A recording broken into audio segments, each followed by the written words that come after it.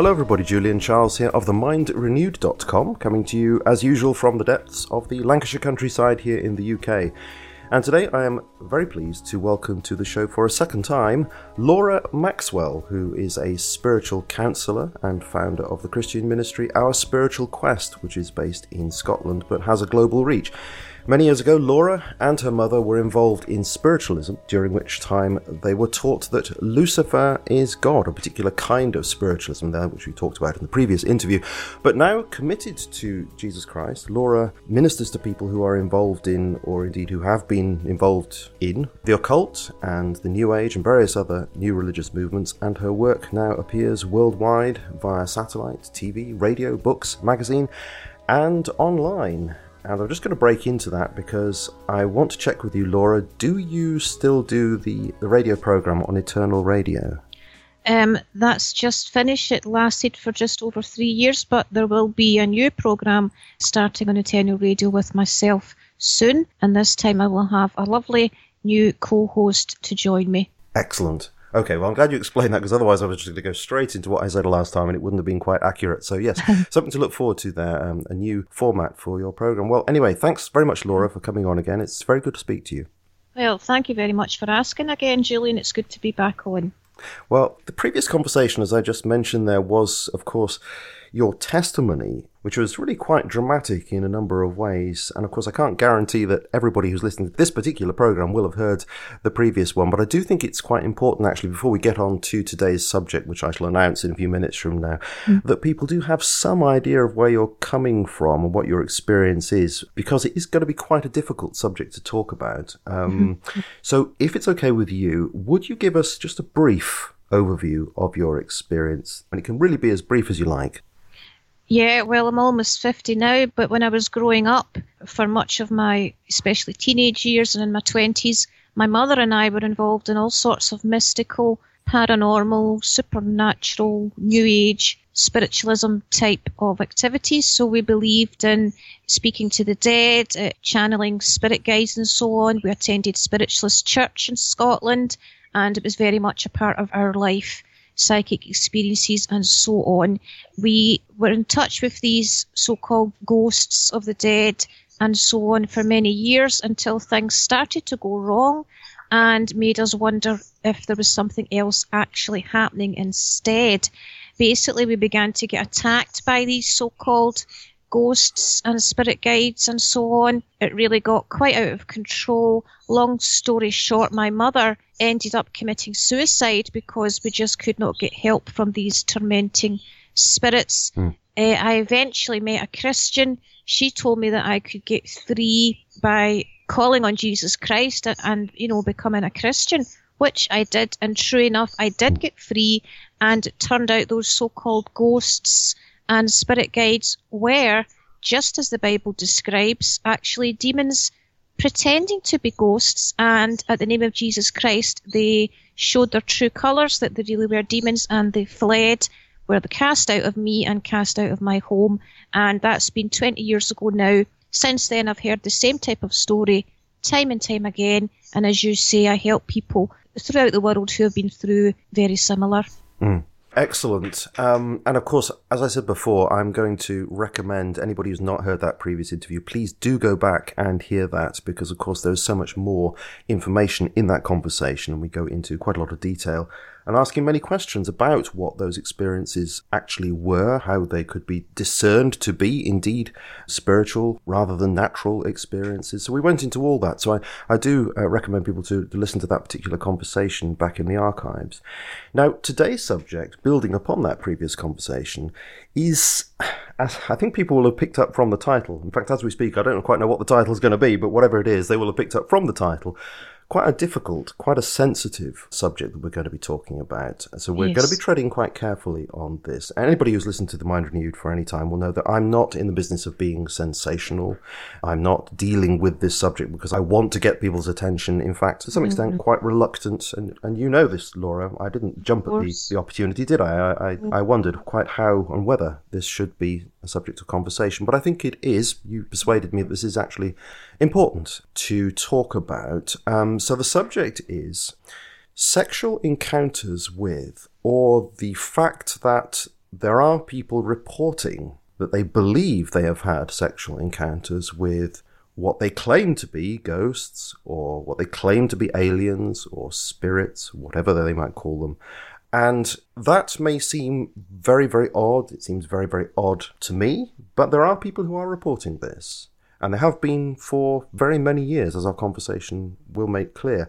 That's the subject today. Now, you alerted me to this, so I'm going to ask you this first question. Why does this especially bother you, Laura? Isn't it something that can just be left to these sort of peculiar corners of human life? Why are you wanting to address this at all? Well, Julian, you echo my own thoughts. For quite some time, I was reluctant to talk about it too, very resistant to it. When I did feel God was nudging me to talk about it, I really was not looking forward to it at all. I was afraid people might think I was being a sensationalist. Yes. But I looked into it more and I realised that there really is very few Christians talking about this, and kind of similar to my own background and so on, I feel that because it is such a real phenomena that, quite frankly, people do need to be informed a little more about it, because it is dangerous and many people are badly affected by it. And actually, we need to know a little bit about it just so that we can help others when they tell us about this. So I think this is maybe the fourth or fifth interview I've done on this topic. And, like yourself, the other hosts felt, yes, it's a very, very delicate subject, but, we kind of do need to talk about this, actually. Okay, so if we start this from just a technical point of view, I think that's quite an important thing to do. We're not trying to be sensational about this whatsoever. So this, I understand, this does appear under the phenomena of spectrophilia. Strange name. One of the paraphilias, one of the unusual expressions of human sexuality. That's just a way of classifying it. Now, I get the impression from what you have said in previous interviews that when people claim that they've had an experience with a ghost or an alien, you would dispute that. And if there is any kind of supernatural thing going on, you would say that it's not a ghost, it's not an alien, it is in fact an evil spirit. Do you want to tell us what you mean by an evil spirit and on why they would present themselves in such a way that people would say, oh yes, it's a ghost, or yes, it's an alien? Sure. And I think it's important for me to emphasise that, when I talk about this, I'm not in any way judging people who are involved in this. I used to be a spiritualist myself. My mother, she was a practicing medium, and she actually claimed to have had sex with spirits. In fact, she claimed to even have been raped by them. So, I'm not pointing the finger, I'm not judging, I'm just sharing the insights I have gained about it, and from what the Bible shows, because I now am a Christian. And basically, even people who don't believe the Bible, if we put that aside for a moment and just look at it from the kind of experience myself and many others have had, one of the very key and interesting factors is that many times when people are approached by a so-called ghost or spirit guide or alien, and especially if they're actually attacked by it or sexually assaulted by it, if they actually cry out on Jesus Christ, the very saying the name of Jesus Christ, actually any of these entities reacts to, and very often quite violently, and leaves, just vanishes. So that in itself, that anecdote in itself would imply that these are not just merely dead people or spirit guides, and that the name of Jesus Christ does make them leave, and that the Bible does say that any of these types of spirits are actually known as demons or fallen angels, which are basically evil spirits that are under the control of Satan, that can transform themselves into looking like the ghost of your dead gran or a spirit guide or an alien. And because they have all this psychic information, as it were, they can perfectly impersonate your dead gran. They know all about her life and so on, and they can be extremely convincing. So that's what I believe is happening there. There's one case which may come up later in our conversation, has been in the news in the last few months, where a lady said that she went to an old house in Aberystwyth, I think it was, and she saw this picture on the wall of a very handsome young man from the early 19th century, and obviously she was very enamored by this picture. And anyway, she claims that she had some kind of sexual experience with the ghost of this man subsequent to seeing that picture. So from what you've just said there, presumably you would believe if there was some kind of supernatural thing going on there, it would have been the evil spirit taking that information that she was enamored by this picture and impersonating that individual in order to get into her life, as it were, and affect her. Absolutely. And, these demons, these evil spirits, as I say, they have what you could call psychic information. They're able to tap into information within a local area because there is that spiritual network, if you like, of the demonic. They can communicate with each other and pass on information and so on. And the person who they are appearing to, they can get information about that person. And that's why they're able to be extremely convincing and why many people do believe that they are in touch with these so-called ghosts or spirit guides. Okay, well, let's move on then to the kinds of phenomena that are claimed. Now, no doubt this will be vastly broad because human beings are very different and have different experiences, but the kinds of things that you alerted me to, and I've looked at the links that you sent to me, various experiences which are like sexual encounters, normal human sexual encounters, but in some ways they're different. They don't quite fit with that normal description. So could you give the audience, some kind of idea of what kinds of things are reported, what kinds of experiences and sensations are reported by people? Yes, well, oftentimes it can begin in the form of dreams when the person is totally asleep and the dream can seem really quite vivid and quite real, and that seems natural enough and nobody would really suspect anything strange was going on there. But then often it progresses to where when the person is coming out of sleep or just going into sleep, they literally feel the presence of someone in the room. They may see a figure of a shadow and literally feel the bed clothes move, their clothes move, and feel pressure on their body, feel a strange energy in the room, and literally feel as if, yes, someone is there and actually touching them and beginning to have sex with them. But often they'll say it doesn't quite feel as real as a human partner. It feels more soft and yet still an energy, and etc., etc. But it is very real, and they will say that many times. This is the thing that actually strikes me as an alarm bell. They say many times the sexual encounters with any of these entities is far, far more powerful than what they've ever had with a human. Straight away, that would make me question the true identity of this so-called spirit, because why should a human being, once they're dead and apparently coming back as a ghost, why should it suddenly mean they have a better sexual performance? To me, that just shows you that, hey, wait a minute, there's something quite supernatural going on here. So yeah. Right, yeah, I see what you mean, but it could point in two different directions. I mean, there's a possibility here that we are dealing with something entirely psychological. If I go to the case, and I've just found the lady's name here, Sian Jameson, this is the lady who claims that she had this sexual encounter with this 19th century man. This is from Wales Online, December 2017, it was reported. And she was in Aberystwyth. And it's interesting here, she said, I woke early one morning to find, and then she describes this man who was in the painting. She said, I told myself I was dreaming and rolled away from him. And then she says, I slowly realized I wasn't asleep. And then she describes, I felt a hand on my waist, but the touch was strange. Okay, so the kind of thing that you just described there. But now, she says, I woke early one morning and I told myself I wasn't dreaming. That suggests then that it is actually coming out of sleep, not really fully awake. This brings me to the psychological explanations that I've come across. So this could be entirely a matter of hallucination.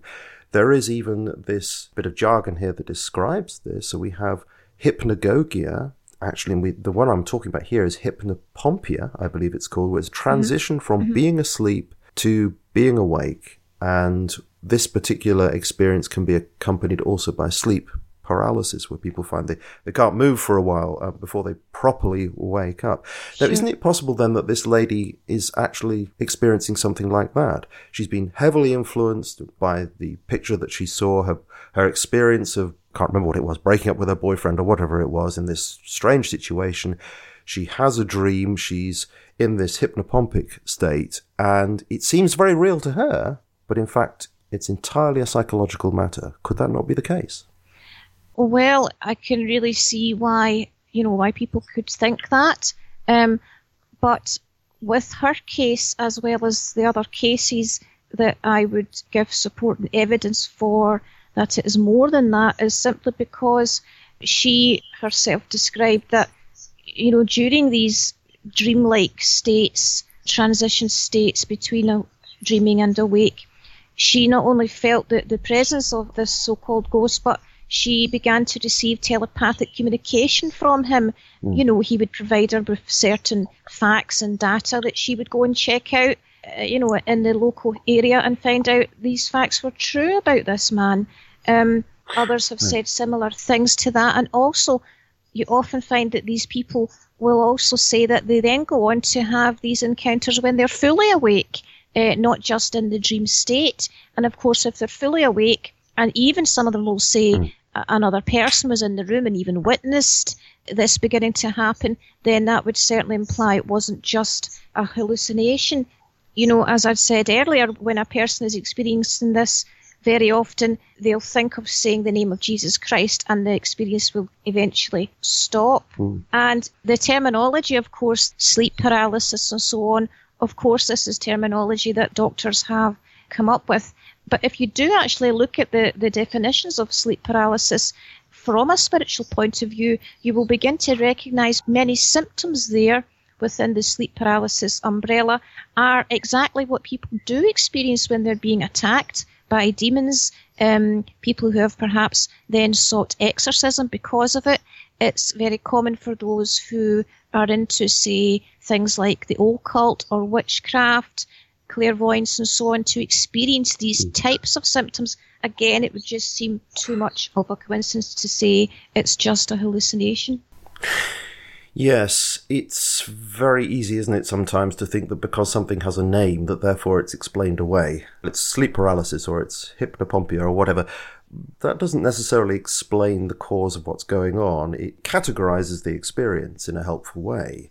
As you were speaking, I was thinking to myself, well, why should it necessarily be one or the other? Why can't it be both in some cases? Why could it not be the case that somebody is open to some experience, and this could be, to a certain point in their experience, explained fully psychologically? They've had some emotional experience, they have needs in their life, and there's something that attracts them, and they come out of a dream state, and they're having some kind of experience.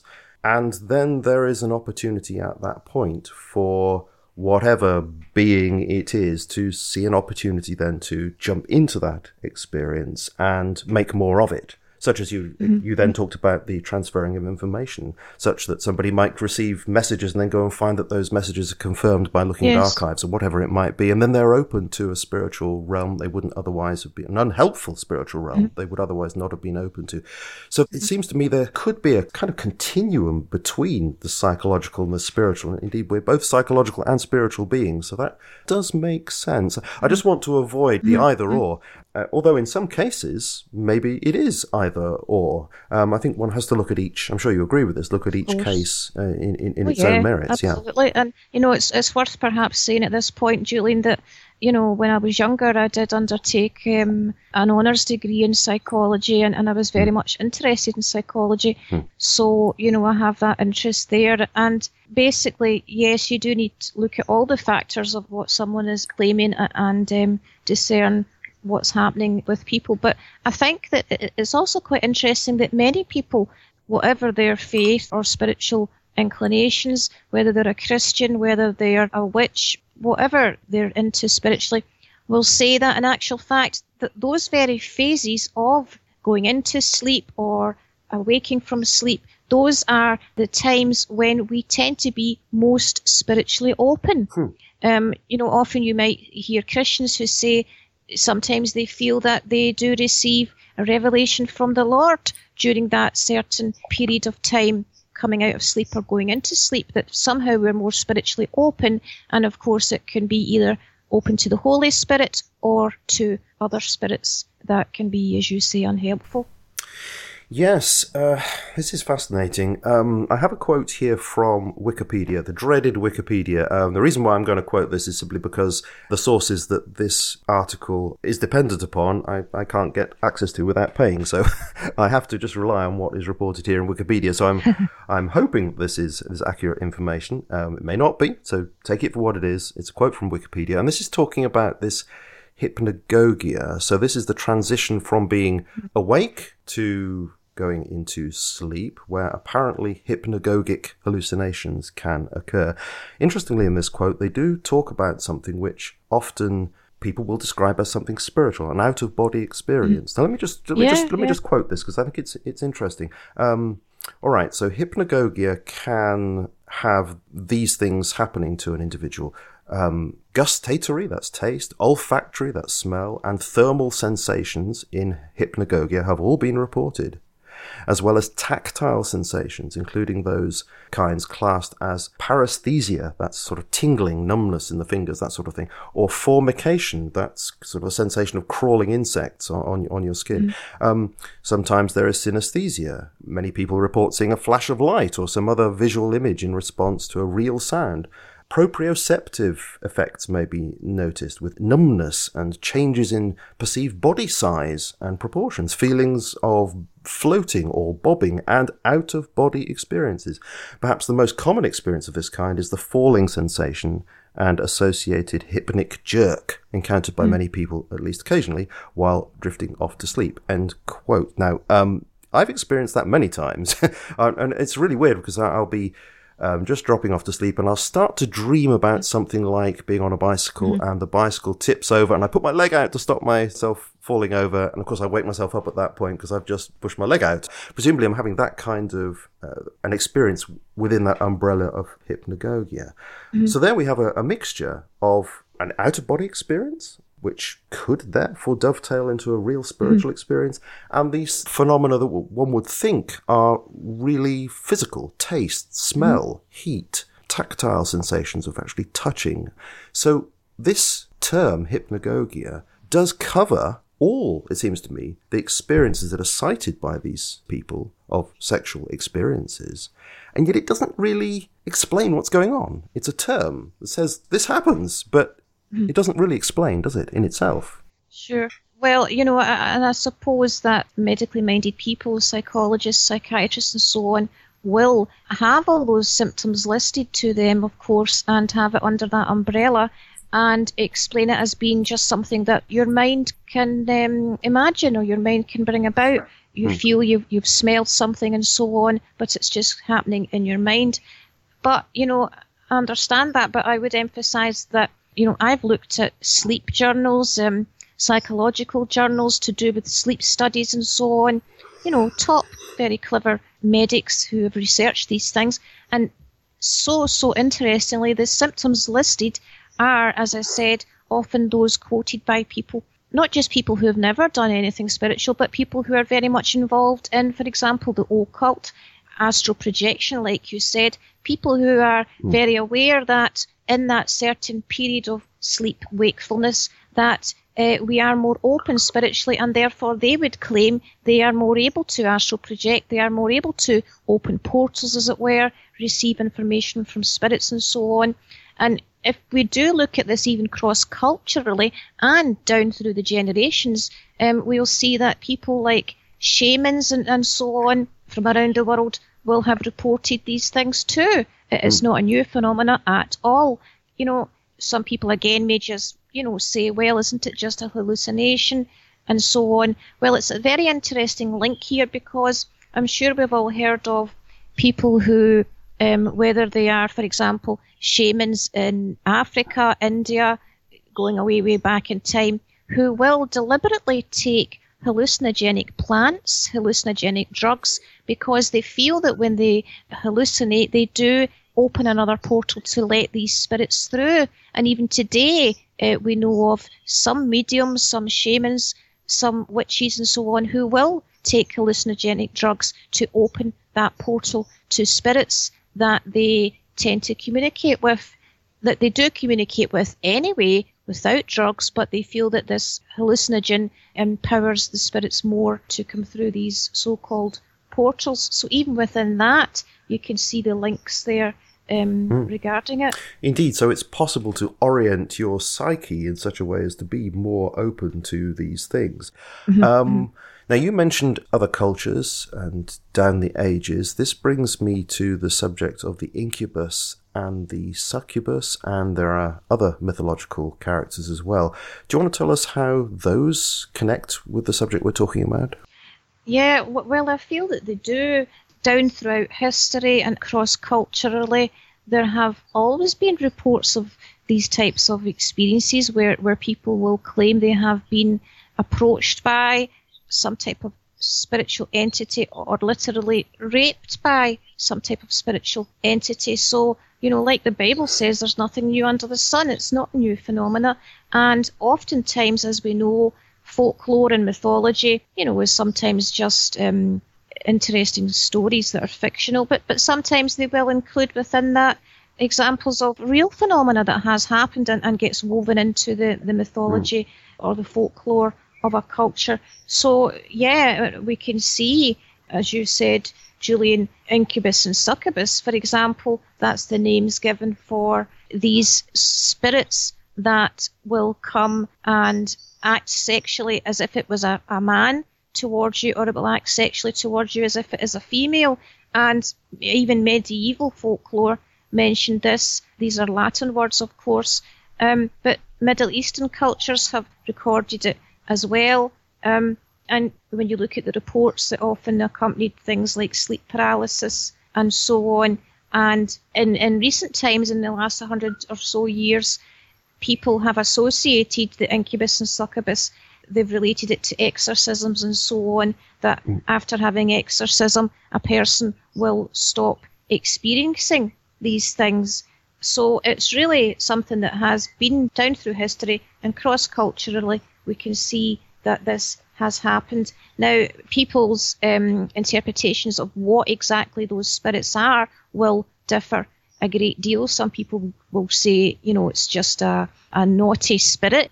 Others will say it's some type of being, and others will say what the Bible says, that it is actually a demon. But the experience certainly has been going on for a great deal of time. And when you mentioned, folklore and so on, there's a similar phenomena as well. Again, we see it cross-culturally and down through time, and that's what would be known as sirens or nymphs. For example, Greek mythology, the sirens were mentioned, and these were meant to be spirit beings that lured sailors to them and then would shipwreck them. So these again were considered spirits or some type of spiritual being that really was quite evil. It would seduce the sailors with sexual advances, and yet really its ultimate aim was to kill the sailors. Nymphs, that's another one where we get the term nymphomania from, actually.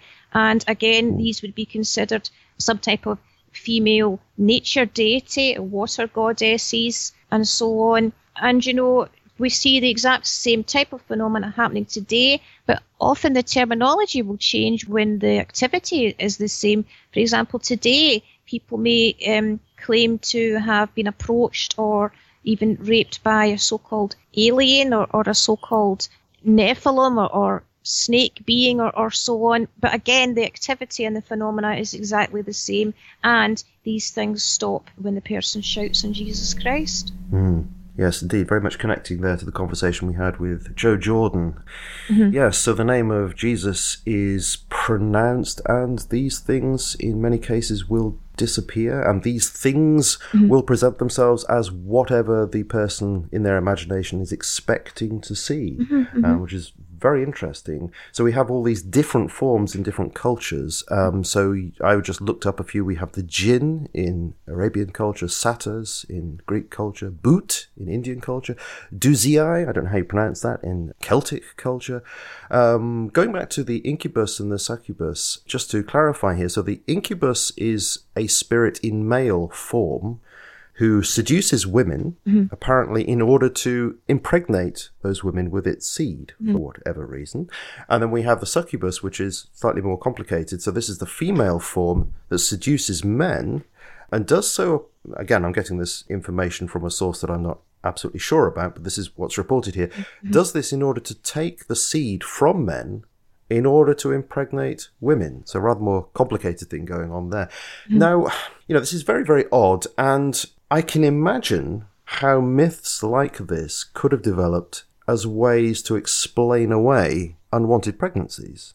To explain away disapproved of relationships in a particular culture where there is a child on the scene, and you've got to explain it away in some way, and you could say, oh, the incubus did it, or the succubus seduced me, that sort of thing. Of course, and no doubt people will have used that as a reason for adultery or unwanted pregnancy. Again, you do have to look at all the facts and discern what's going on, but sometimes when that has even been suggested as the real reason, people have came up with evidence and said, well, no, actually, because, for example, my two sisters were also in the room and they also got attacked by this demon, or someone else came in the room and witnessed it. So, each case you do have to look at. Yes, interesting. I was thinking as you were saying that even if one obviously conceives of these as originally mythological characters that may have arisen out of a social need to have a myth to explain away something like an unwanted pregnancy, once that myth is created, that idea is out there. And once that idea is believed, then that is open for possible manipulation by some spiritual source. So it doesn't necessarily explain it away, even if you've got a kind of sociological explanation. Doesn't necessarily explain it away entirely, does it? Sure, and I think that's exactly what evil spirits will do. They will capitalize on situations, and for example, as I said, they can transform themselves to appear to look like any type of being. So, if a person, for example, believes in ghosts or aliens or fairies or some new, mythological creature that the person just imagines, a spirit can take on that form, impersonate it, and be that type of being for that person. Again, just because these spirits are evil, they want to deceive people, they want to lead people down these dangerous spiritual routes, and basically just to get people to doubt the Bible, to get people to doubt Jesus Christ, get people to believe in anything. We often hear jokes that, atheists will use to try and justify their beliefs, and they'll say, for example, maybe there's a god called the Great Spaghetti Monster, and obviously they just use that as an example, and they're making that up, and it's just a joke.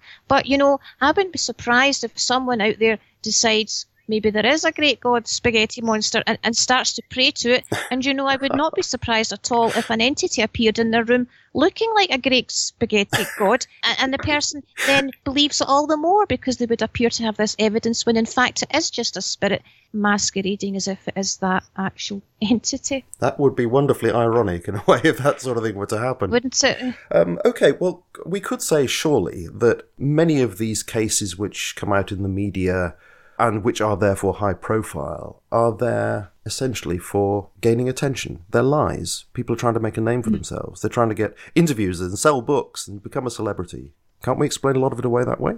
Well, yes, but before I answer that properly, I'd like to just go back a little. You mentioned the incubus and succubus definition, that some people believe these beings are either passing on sperm or receiving sperm. That is certainly more controversial, but there are some Christians who say, well, this could be entirely possible because they will refer to, for example, passages in the Bible that would seem to imply this can happen. They will refer to Genesis 6 and the Nephilim story, where they believe it really was demons that had sex with humans and produced offspring.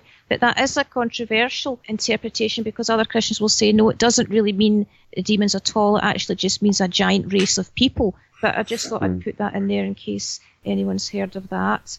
Yes, certainly that needs to be mentioned in the conversation. My position, which long-time listeners will know, is that is a very difficult passage, a very obscure passage to interpret. Yes. I've talked about that a couple of times before in the podcast. So I won't go into any detail about that, but I'm not inclined to go with the kind of interpretation that you've just mentioned there. Although I do understand that other people do have different views on that. I share that view, Julian. I tend to think it does just mean giant people rather than giant, i.e. demons. Right, yeah. Well, I'm actually, I don't really want to get into the subject in itself because it will, go off at a tangent. But my question is really an interpretive one as to, or rather a hermeneutical one, as to quite how we're supposed to read that text, to what extent we're supposed to understand that to be talking about actual history, to what extent it is polemical, using materials from other cultures in order to make polemical points against those cultures in contradistinction to the work of God within his own people. So, there are lots of questions like that. Absolutely. So I tend to avoid that one because it is so controversial. I have so many questions in my own mind about it. I do too. Yeah. So, getting back to this question about lies, don't you think that a lot of the high-profile stuff is a bunch of lies? Well, again, I would say, like yourself, we should look at all angles of something, not just believe whatever's reported. And no doubt there will have been some people who have lied or just had a nightmare and imagined it.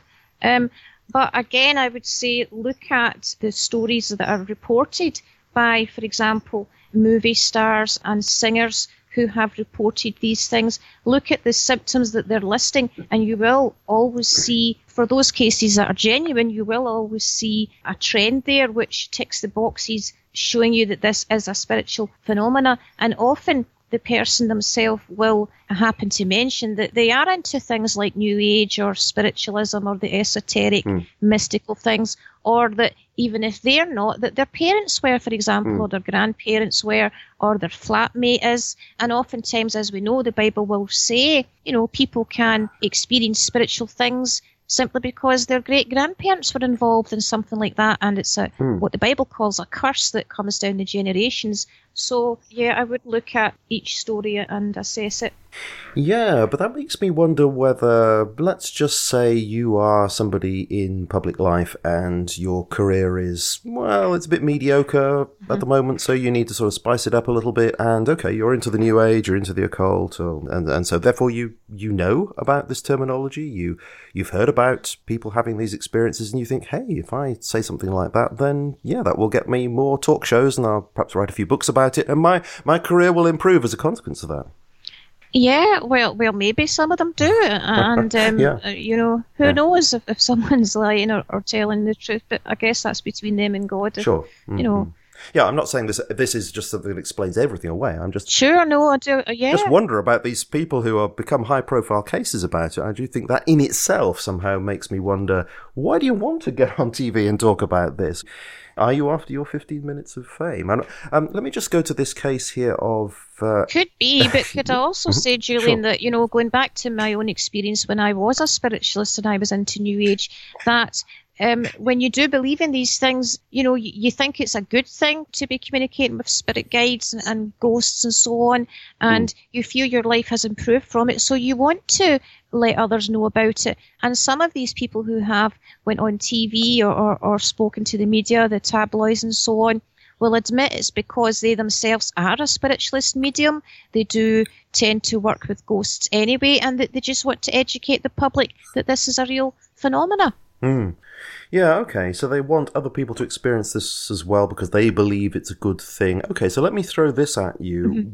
Why isn't it a good thing? I mean, I agree with you, so I'm just playing devil's advocate here. So, okay, why isn't it a good thing?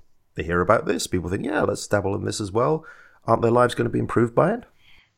Well, there was a woman also at the end of last year who was on This Morning programme in the UK, which obviously is watched by, people right across the UK. It went on to YouTube and the internet. It was picked up by many of the papers, magazines, not just in the UK but around the world.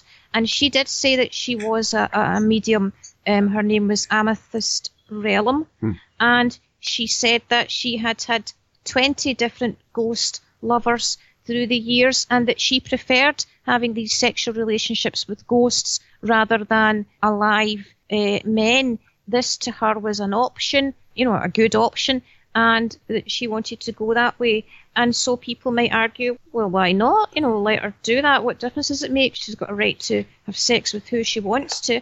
Of course she does. But, I would say even within the supernatural paranormal realm, there are many mediums and psychics and channelers and so on who would actually warn about this and who would say this is very dangerous because sometimes spirits turn up and it's really a wicked, evil spirit, and it's pretending to be a ghost of someone. So therefore, you're actually having sex with this entity that's not the young man that you think it is, or the young woman that you think it is.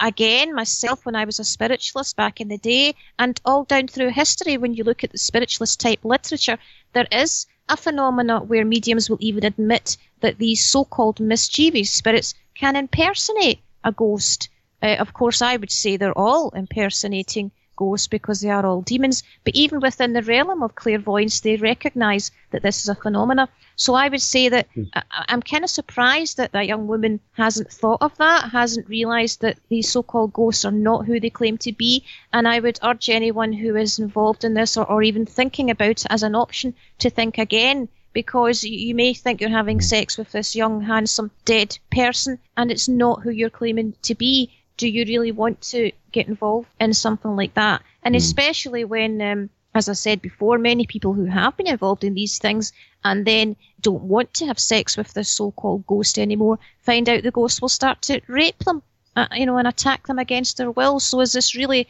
an option that you want to experiment with?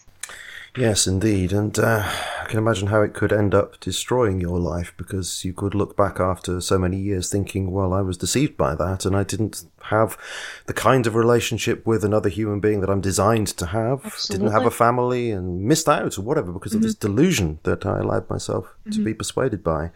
Yeah, I see that it's a very serious thing.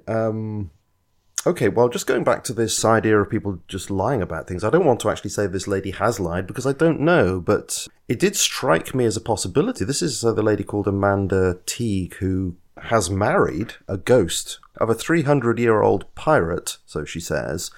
She found somebody who would, some medium who would marry her in international waters so as to avoid the laws of, I think it's the UK, in fact.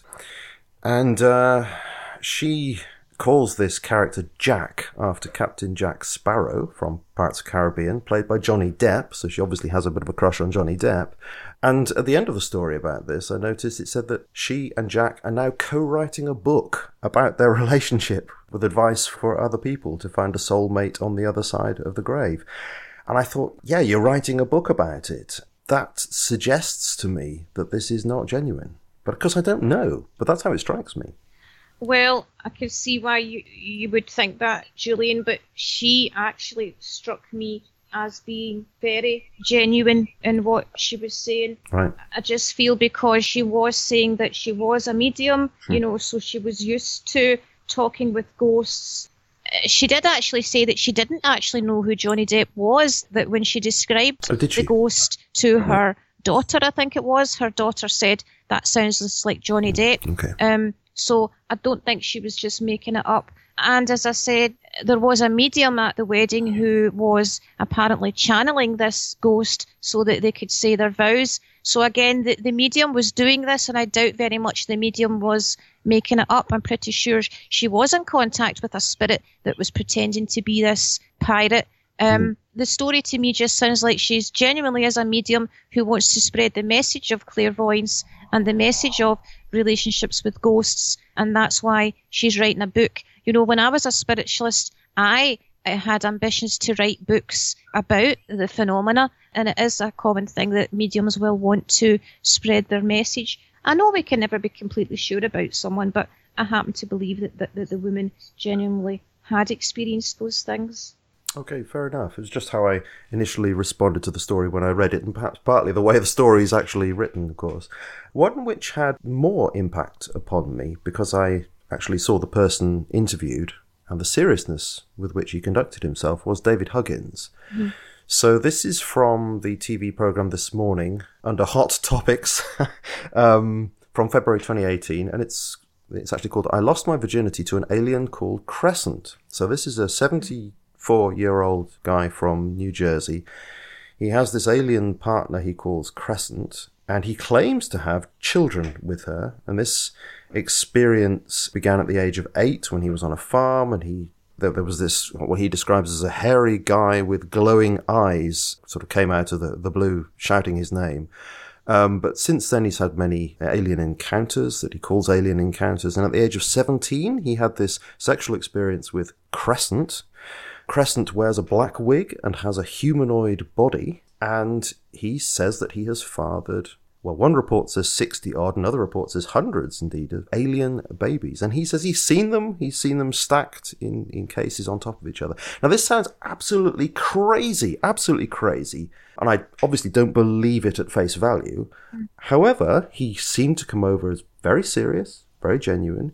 He is an artist. He spends his, free time, as it were, drawing and painting these characters. They look very much like the classical greys. And he's been doing this for years and years. Is he a madman? Is he a victim of some abuse in the past? Is he being deceived by spirits? Or, I have to say it, is he actually painting the actual truth? Again, as you say, we need to examine each case and what's going on here.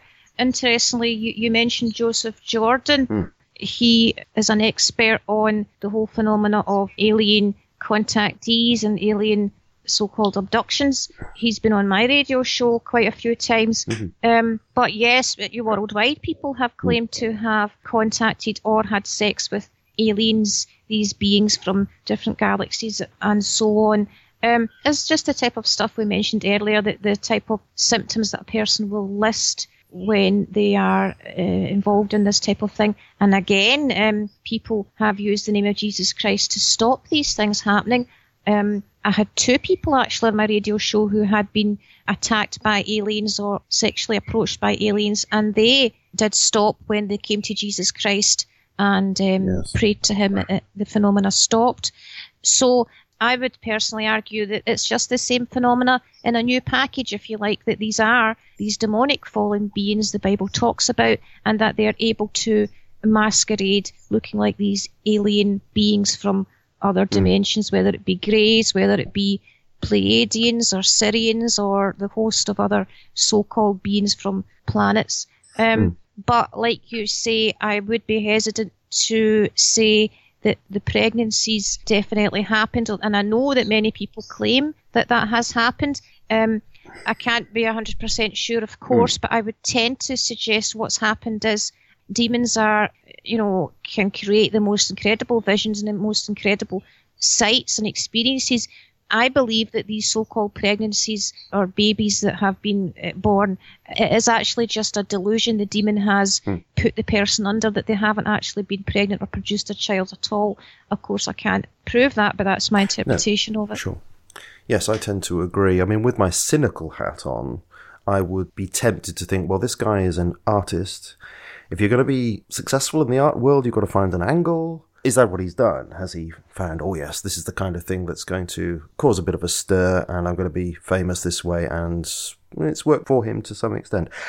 But again, he doesn't come over that way. I mean, you'd have to be incredibly cynical to do something like that, and he just doesn't come over that way. So my tendency is to agree with you that he is genuinely experiencing something, and most plausibly, we would both agree, being Christian theists, that this is some spirit or collection of spirits that are antagonistic towards God's purposes, who are creating these visions in this man, and as a consequence, probably distracting him from what he should be experiencing, which is a loving, living relationship with the God who is there. And I presume he's not. I mean, I don't know anything about him beyond what's reported, but his life seems to be obsessed with this experience. I would agree with you there, Julian, and I do feel that, again, when you look at any of these experiences that people have had, one of the features that can be quite common across the range of experiences is that whatever the entity is claiming to be,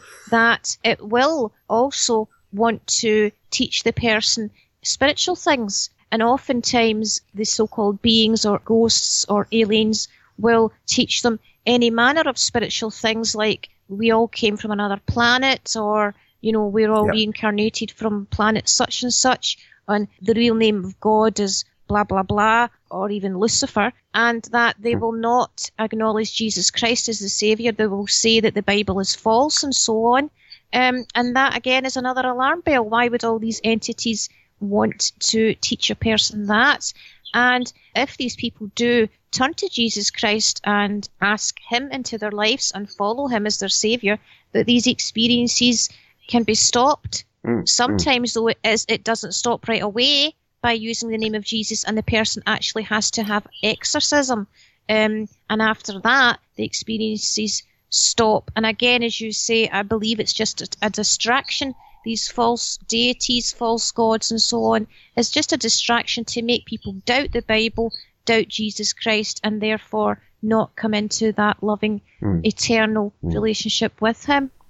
That certainly does make sense. But my last question to you has to be, okay, I can see that this is serious for people who are involved in it, but is it really worth talking about it to the length that you do talk about it? You say this is your fourth or fifth interview about it, because, I mean, are really many people going to be interested in this? I mean, it's out there, it's on the internet, it's on TV shows, but are people really going to be attracted to this? Because it's pretty way out, it's a pretty bizarre thing. In many people's minds, I should think it would just be laughable.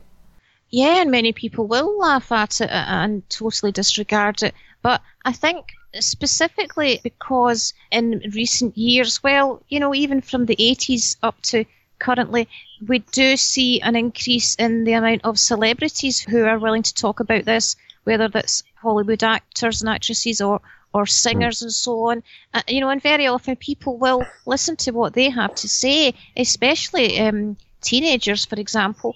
And there is indeed, shockingly, quite a range of websites out there that actually teach how to have sex with ghosts or aliens, spectrophilia, as it's called, and how to summon these entities. Right. So it has become, I would say, an option for people, exploring their sexuality, so on. Why not try this? And the fact that there are so many websites about it would certainly imply to me your average person might not know about it. Many people might not even admit to doing it, but that behind closed doors, people are online and trying this out because it has become an option. And I can imagine how this could be hugely destructive to people who do get involved in this on a number of levels. I don't think we need to spell out what those could be. It seems pretty obvious to me that this could be very, very destructive for people, even if it's just a few people getting involved. But of course, if you suggest, if there are many websites out there, probably there are quite a lot of people getting involved in this, even if in terms of the percentage of the population, it's very small. So I think it is worth talking about it. It is so easy to think that this was too taboo. We shouldn't be talking about this. Sure. We started the conversation saying we didn't want to be sensationalist, and we don't. And I hope that people have understood that throughout the conversation, that we are concerned about this. We're trying to understand what's going on and to warn people about getting involved in this kind of thing, because whatever is going on, it's not healthy, it's not helpful, and there could be a very dark side to this in some cases. So it's, leave well alone, because God is there and wants to have this relationship with us and wants us, of course, to live according to the design plan that God has put in place, which is that we should have relationships with other human beings, in the obvious way that we're designed to be. So thank you, Laura. I know there's something you want to say, so I'm going to let you say that before I actually close off. Go on, what did you want to say? Yeah, I would, recommend, if anyone has experienced this or knows of someone who's experienced it and wants to be free, to check out, there's a couple of websites. You mentioned yourself, Julian, Joseph Jordan and Guy Malone, and their website is at alienresistance.org. And there's also a video and a book by Chris White that's called Sleep Paralysis, What It Is and How to Stop It. Now, although that's the title, the facts given there on how to stop it applies to any type of spiritual attack, including this phenomena. Yes, indeed. Yes, I've learned something indeed from Chris White's ministry in that area. That's a very good source indeed, as indeed the other sources are that you mentioned there. Actually, I've just thought of one question that I must ask you before we close. In cases where they know of people who are involved in this sort of thing, How on earth do you go about helping somebody in that situation? It's such a delicate issue, isn't it? Mm-hmm. Well, I would tend to suggest to them testimonies of people who have been through it and who have discovered it was not really a ghost, but was actually a demon masquerading. And, for example, the websites that I listed, and how the person got free from it, how they found out it wasn't really a ghost. And they might not believe the Bible interpretation at first, but I think when they hear how a person's life can be so transformed, they may reconsider. My own mother, for example, as I say, she was a spiritualist medium, and she committed suicide because she did not get free of being raped by so-called ghosts and so on. But of course, I found Jesus Christ, and I did get set free from that type of thing. Indeed, yes. And there we are. Example of something that can go seriously wrong, seriously dark. Indeed. And the answer, as you say, is faith in Jesus Christ. And of course, throughout this conversation, you have mentioned how the name can actually produce freedom. And this is something that Joe said time and again. People think, well, these are aliens, but funnily enough, it's the name of Jesus that can actually produce this freedom from this experience. I think I've certainly found that very persuasive myself, that there's something spiritual going on in many of these cases. Anyway, as I said before, thank you ever so much, Laura, for coming on this second time. It's been a fascinating conversation, a difficult one. Didn't know quite how I was going to navigate this one, but I think we've done okay with it, and I think people understand what we're trying to do here. And I do, in fact, hope that people will find this helpful, just having talked about something which many people would consider taboo, but it is important to air such things. So thank you very much indeed, Laura. And just lastly, can you give us the address of your website so that people can go there? ourspiritualquest.com, and you'll find my TV, radio interviews on there, and a host of other articles by other people. Great. Thanks ever so much again. Look forward to speaking to you again at some point. Thanks, Julian. God bless.